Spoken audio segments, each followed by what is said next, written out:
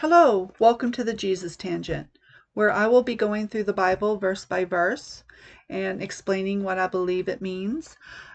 Disclaimer, I am not a pastor. I do not have a degree in theology. I am a Christian who loves the Bible and has been felt to called to, I feel like I've been called, to teach the Bible. And this is kind of my first step in that direction. So I guess we begin at the beginning. In the beginning, we're going to study Genesis chapter 1, verse 1. But before we go into Genesis verse 1, chapter 1, let's actually go back before Genesis 1:1. Before Genesis 1:1,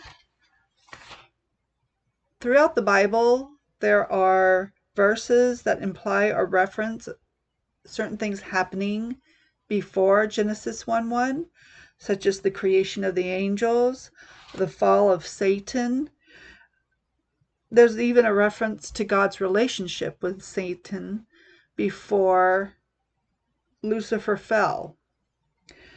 But these things are not given in detail in the Bible. They are mentioned when they're needed to make a point or to point us towards Jesus or to point us towards a lesson. And there are a lot of theories about what happened and how it affects Genesis 1:1, how it affects this first part of Genesis. Some believe there are gaps in between the verses and millions of years. Did Satan rule the earth and then somehow he ruined it all and God had to come along and reorganize the earth? Sorry, my phone's going off. Those are some theories that people believe happen. We don't know. And it's not really important. We want to study the Bible literally, and that's how I'm going to do it. I don't want to add to God's word. It's okay to speculate and to theorize, but I don't think we should be enmeshed and dwell on it.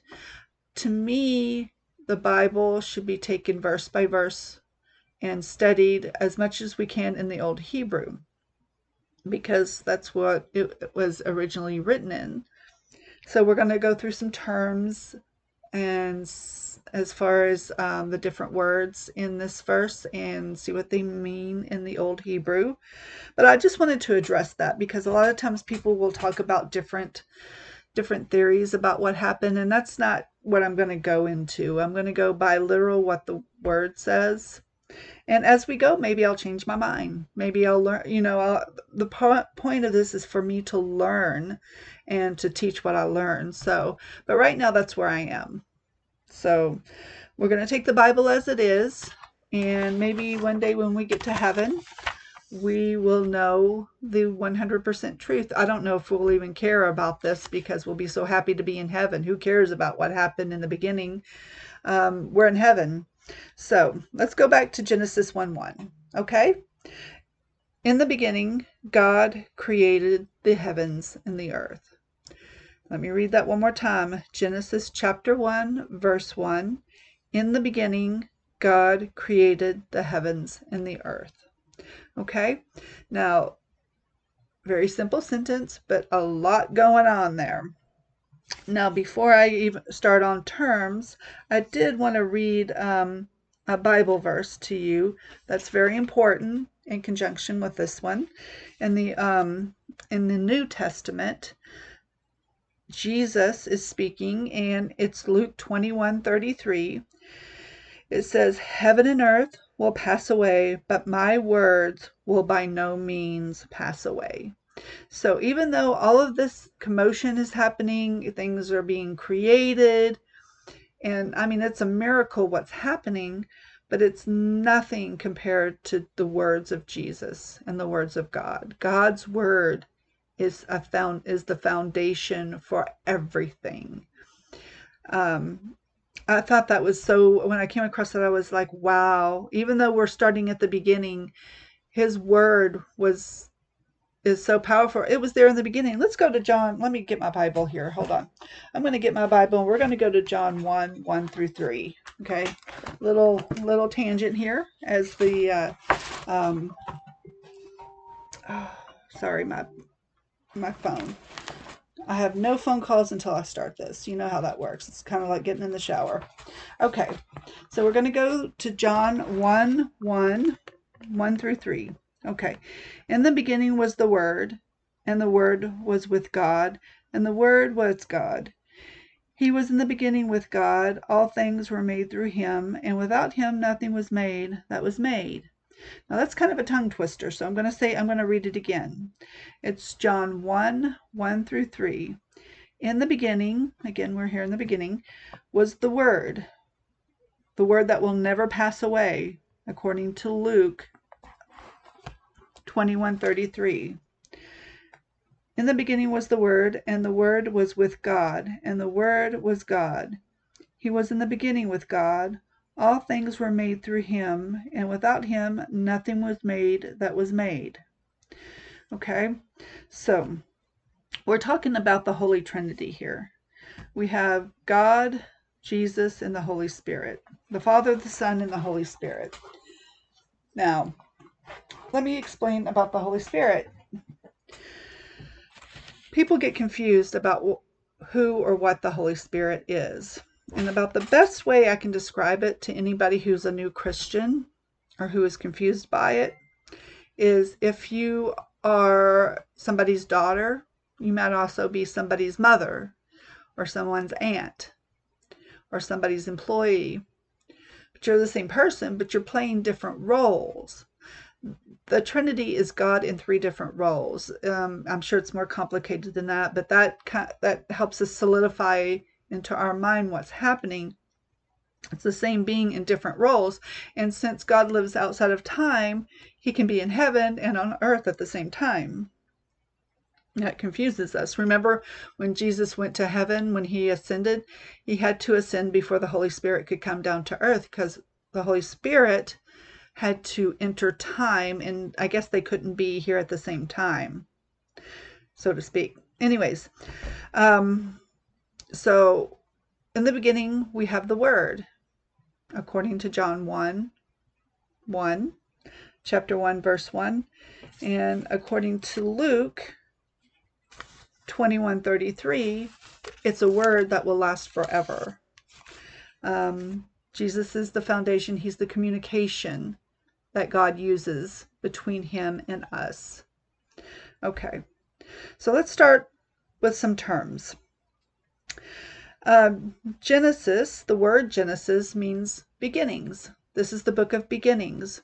We have the first man, the first woman, the first sin, the first death, the first jealousy, family, murder, war, animals, government, even fashion. God clothed the humans. He was the first one to put clothes on us. So even that. So Genesis means beginnings. So that's the title of the book. In the beginning, the word beginning, the Hebrew term, and I'm not going to pronounce it because I will get it wrong. It's B-E-R-A and then apostrophe S-H-I-T-H. Okay, let me spell it for you again. It's spelled B-E-R-A. I'm sorry, it's Bara. And then Shitith, I guess, S-H-I-T-H. That's about the best I can do with it. You guys can look it up if you wanna figure out how to pronounce it. The implication of this word is that this is the beginning of time. This is the beginning.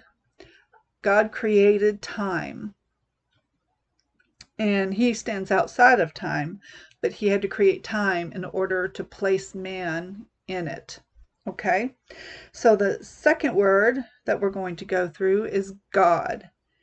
In the beginning, God. Okay? The Hebrew word used here is Elohim, and it is plural. Again, referencing the Holy Spirit. It's God in 3 forms. They were together during creation. This is the, it also can be thought of as the fullness of God.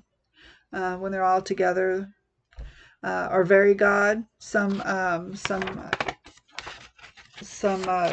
commentaries will translate it to be very, very God.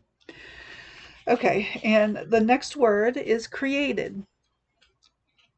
The Hebrew word used here is bara, and only God can bara. It means to create something from nothing. And it is seen 3 times in the first book of Genesis. It's not used very often because not very many people can bara. Only God can bara. So it's only used a few times. It's used in Genesis chapter 1, verse 1. It's also used in Genesis chapter 1, verse 21. Let me read that. So God created great sea creatures and everything that moves, with which the waters abound, according to their kind, and every winged bird according to its kind. And God saw that it was good. Okay. The next time he uses it is in verse 27. So God created man in his own image. In the image of God, he created him, male and female. He created them. So, a little drink of water here. Okay.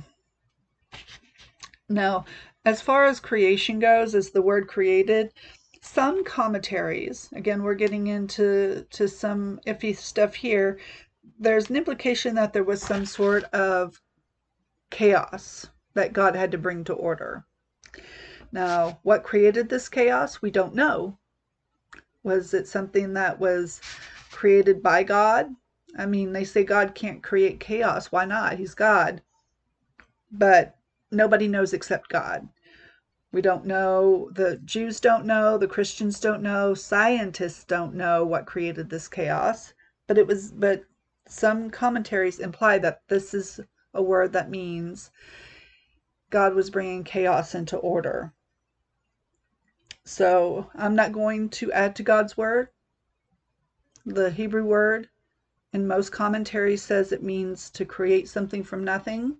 So that's what we're going with until the Holy Spirit or somebody else proves me wrong, but the Holy Spirit has to be involved. I am open to learning new things. By the way, I'll give my email at the end.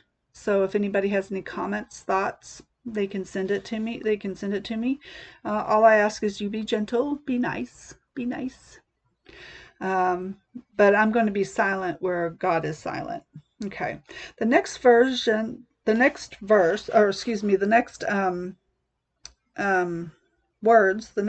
we're going to look at, the heavens and the earth. In the beginning, God created the heavens and the earth. The Hebrew words are Shemayim for heavens and Adama for earth. I believe that's the correct pronunciation. Basically, this refers to all of the cosmos. Everything. He created time and then he put everything in it. The universe, the cosmos, the earth, the land, the sky. This is not his dwelling place, though. Remember, he's outside of time. That's a different place. Okay. So, who is God? Who is God? Let's talk about that for a minute. God does not use the Bible to prove his existence. It is assumed that he exists. That would be, sometimes you go into colleges and the professors, philosophy professors, I think they're the ones who do this, will look at you and say, prove you exist. It's like, well, here I am. I don't know what you're talking about. I'm physical. I'm spiritual. So God's the same way. To look at him and say, do you exist? He's like, what? What? Do you not look around? Do you not see my creation? Why would he try and prove that he exists? He does. And the proof is in his creation. There are verses that we'll get into about that. I didn't want to overwhelm myself and everybody on my first podcast. But let's talk about who he is. He doesn't use the Bible to prove his existence. It's just assumed he does. Now, in this verse, God is the creator. He is creating everything in the, as we go through the Bible, we'll find he plays many, many roles, and he's given different names for those roles. Sometimes he's a comforter, sometimes he's a disciplinarian, sometimes he's leading people. He does different things. He's very active with the human race. So, but we're not going to get into that because I'm not, no spoilers. Well, no, not looking ahead. Um, and what exactly is the heaven and the earth? I mean, I explained that basically, but um, why did he create it? Let's go there. Why did he create the heaven and the earth? He did create it for man, in part because we needed a place to land, and it's amazing how everything works. Sin has corrupted a lot of the earth. Let's not even talk about the universe because that gets into so much. That's way above my pay grade. Um, but we are exactly, I believe, 93 million miles from the sun. The atmosphere supports us. The magnetic field around the earth keeps the sun rays from cooking us. Even the land-ocean ratio works in our favor. And you can argue about the environmental aspects of whether we're affecting it or not. I'm not going to get into that. It's not what the Bible's about. It's about telling us how we should treat nature, and we are to tend it. That's what our original goal, originally what man was supposed to do. We were supposed to tend it and take care of it. That's what we were here for. We were also here to glorify God, but that's in the future. We'll talk more about that. The main reason, though, he created the heavens and the earth was for his glory and for his it was for his glory and for his pleasure. Psalms 104:31 says, "May the glory of the Lord endure forever. May the Lord rejoice in his works."